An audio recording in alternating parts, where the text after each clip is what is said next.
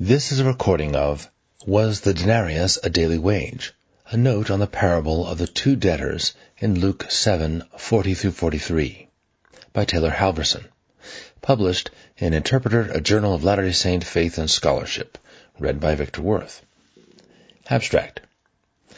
This note provides a brief overview of Roman economic history and currency in order to throw light on the value and significance of the two debts illustratively used by Jesus in his parable to Simon the Pharisee.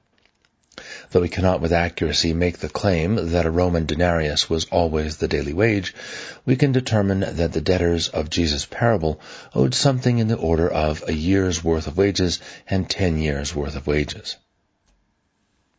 The parable of the two debtors in Luke 7:40-43 poses a scenario of contrast between two servants, each in debt to a creditor.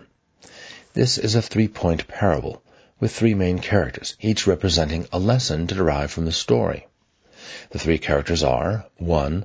A lord or master, or in this instance a creditor, who represents the Lord. 2. A servant in debt to the Lord for 500 denarii. And 3. Another servant in debt for 50 denarii. These two contrasted servants represent the readers or listeners. Jesus shares this parable with Simon the Pharisee, who had expressed distaste for Jesus having his feet washed by a sinful woman. To castigate Simon's lack of charity and to highlight why Jesus' forgiveness of the woman meant more to her than the same forgiveness might mean to Simon, Jesus tells the parable of two debtors. In doing so, Jesus hopes Simon will recognize his error and empathize more fully with the sinful woman as she rejoices in the forgiveness of her overpowering debt. In order to magnify the meaning of the parable in our modern day, this research note will answer the questions: what was a denarius? How much was it worth? Was the denarius a daily wage? To answer these questions helps us contextualize the value, amount, or the relative significance of the debt these two servants carried, and helps us to clarify the parable's significance and application for our own lives. Brief history of the origin of the denarius.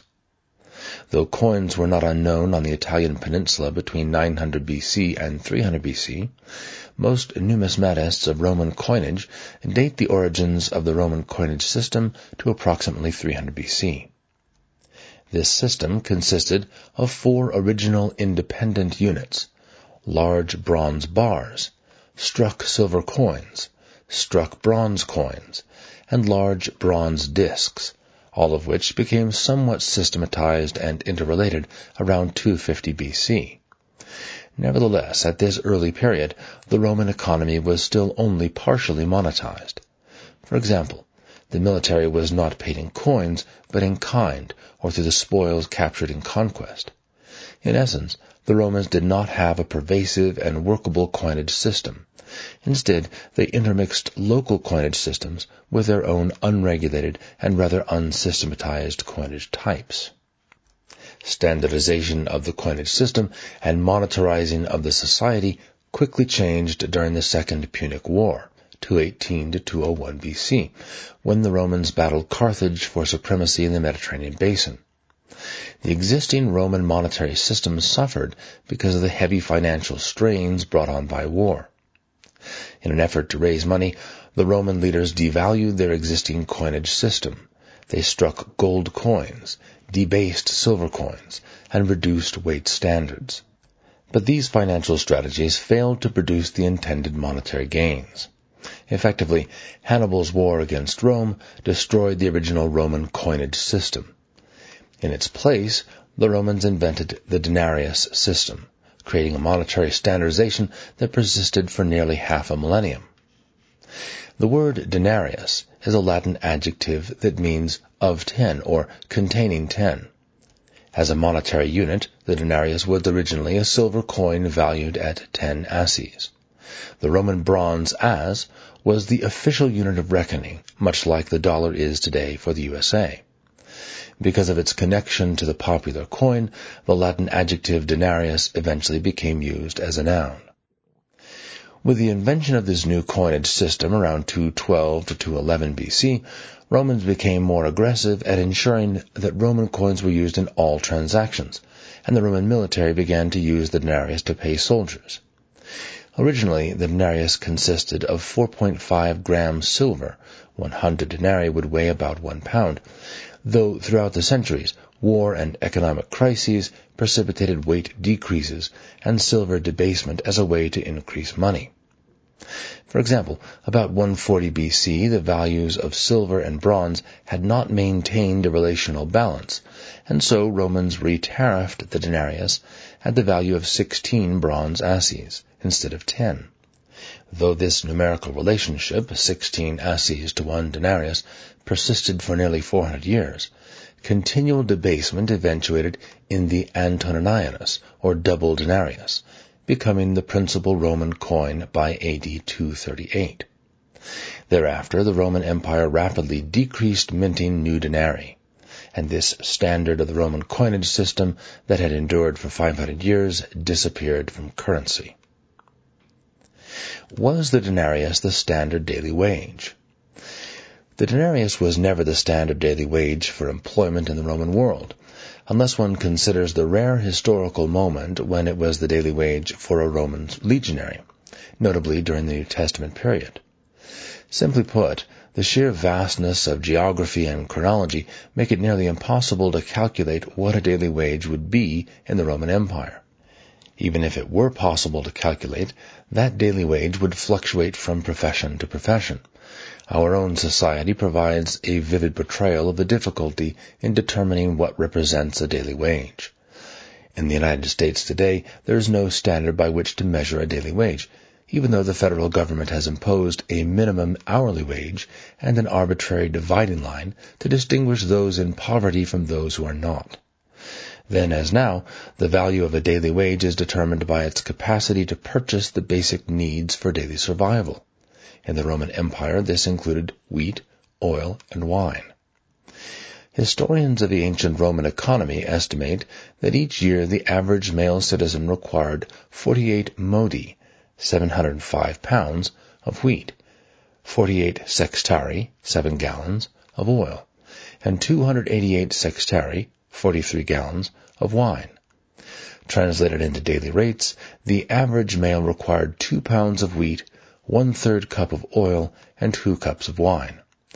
Estimates of the yearly dietary needs for a peasant family of 4 are 120 modi, 1,762 pounds of wheat, 120 sextari, 17 gallons of oil, and 720 sextari, 106 gallons of wine.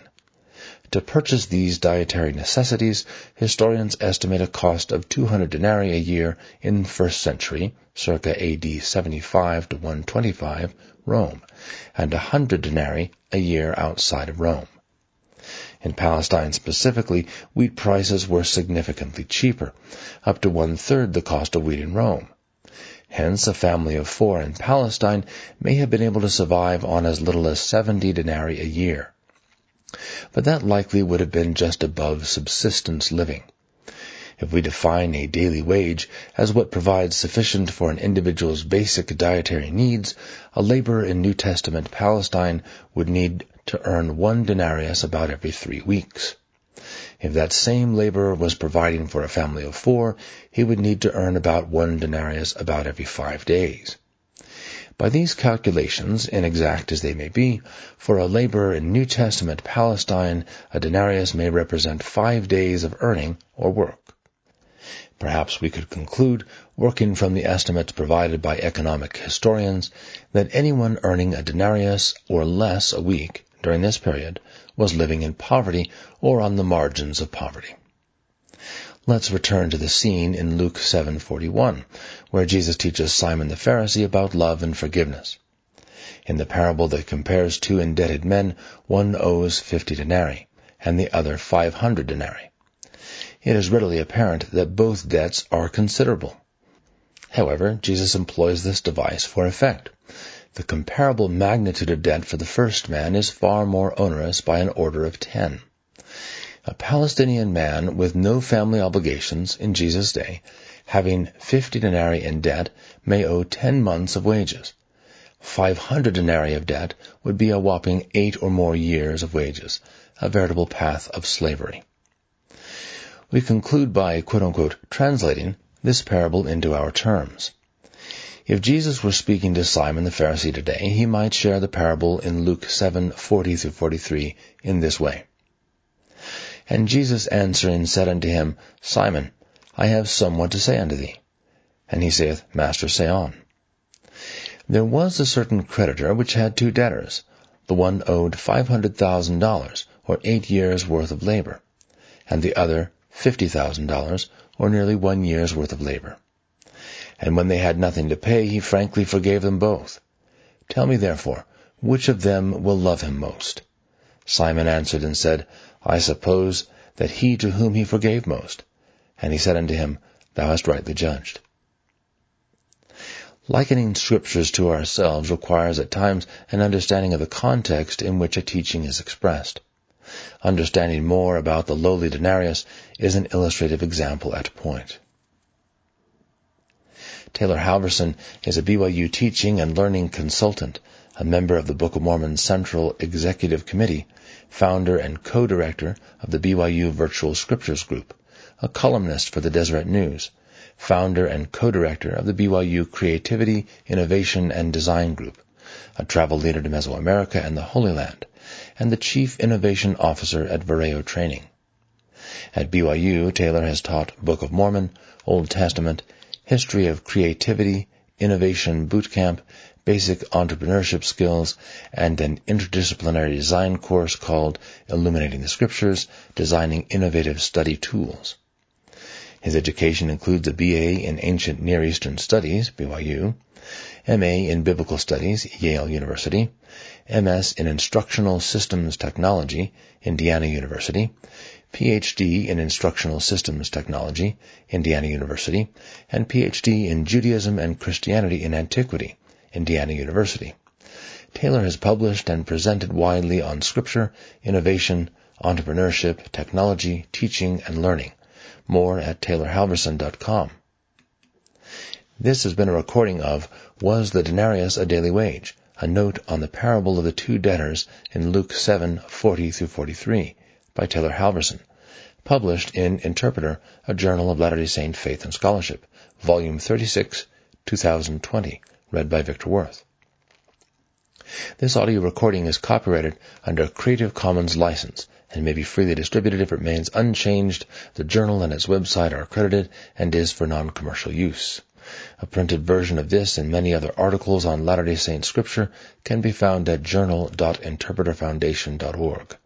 More information about the Interpreter Foundation, along with a wide array of additional resources, can be found at interpreterfoundation.org.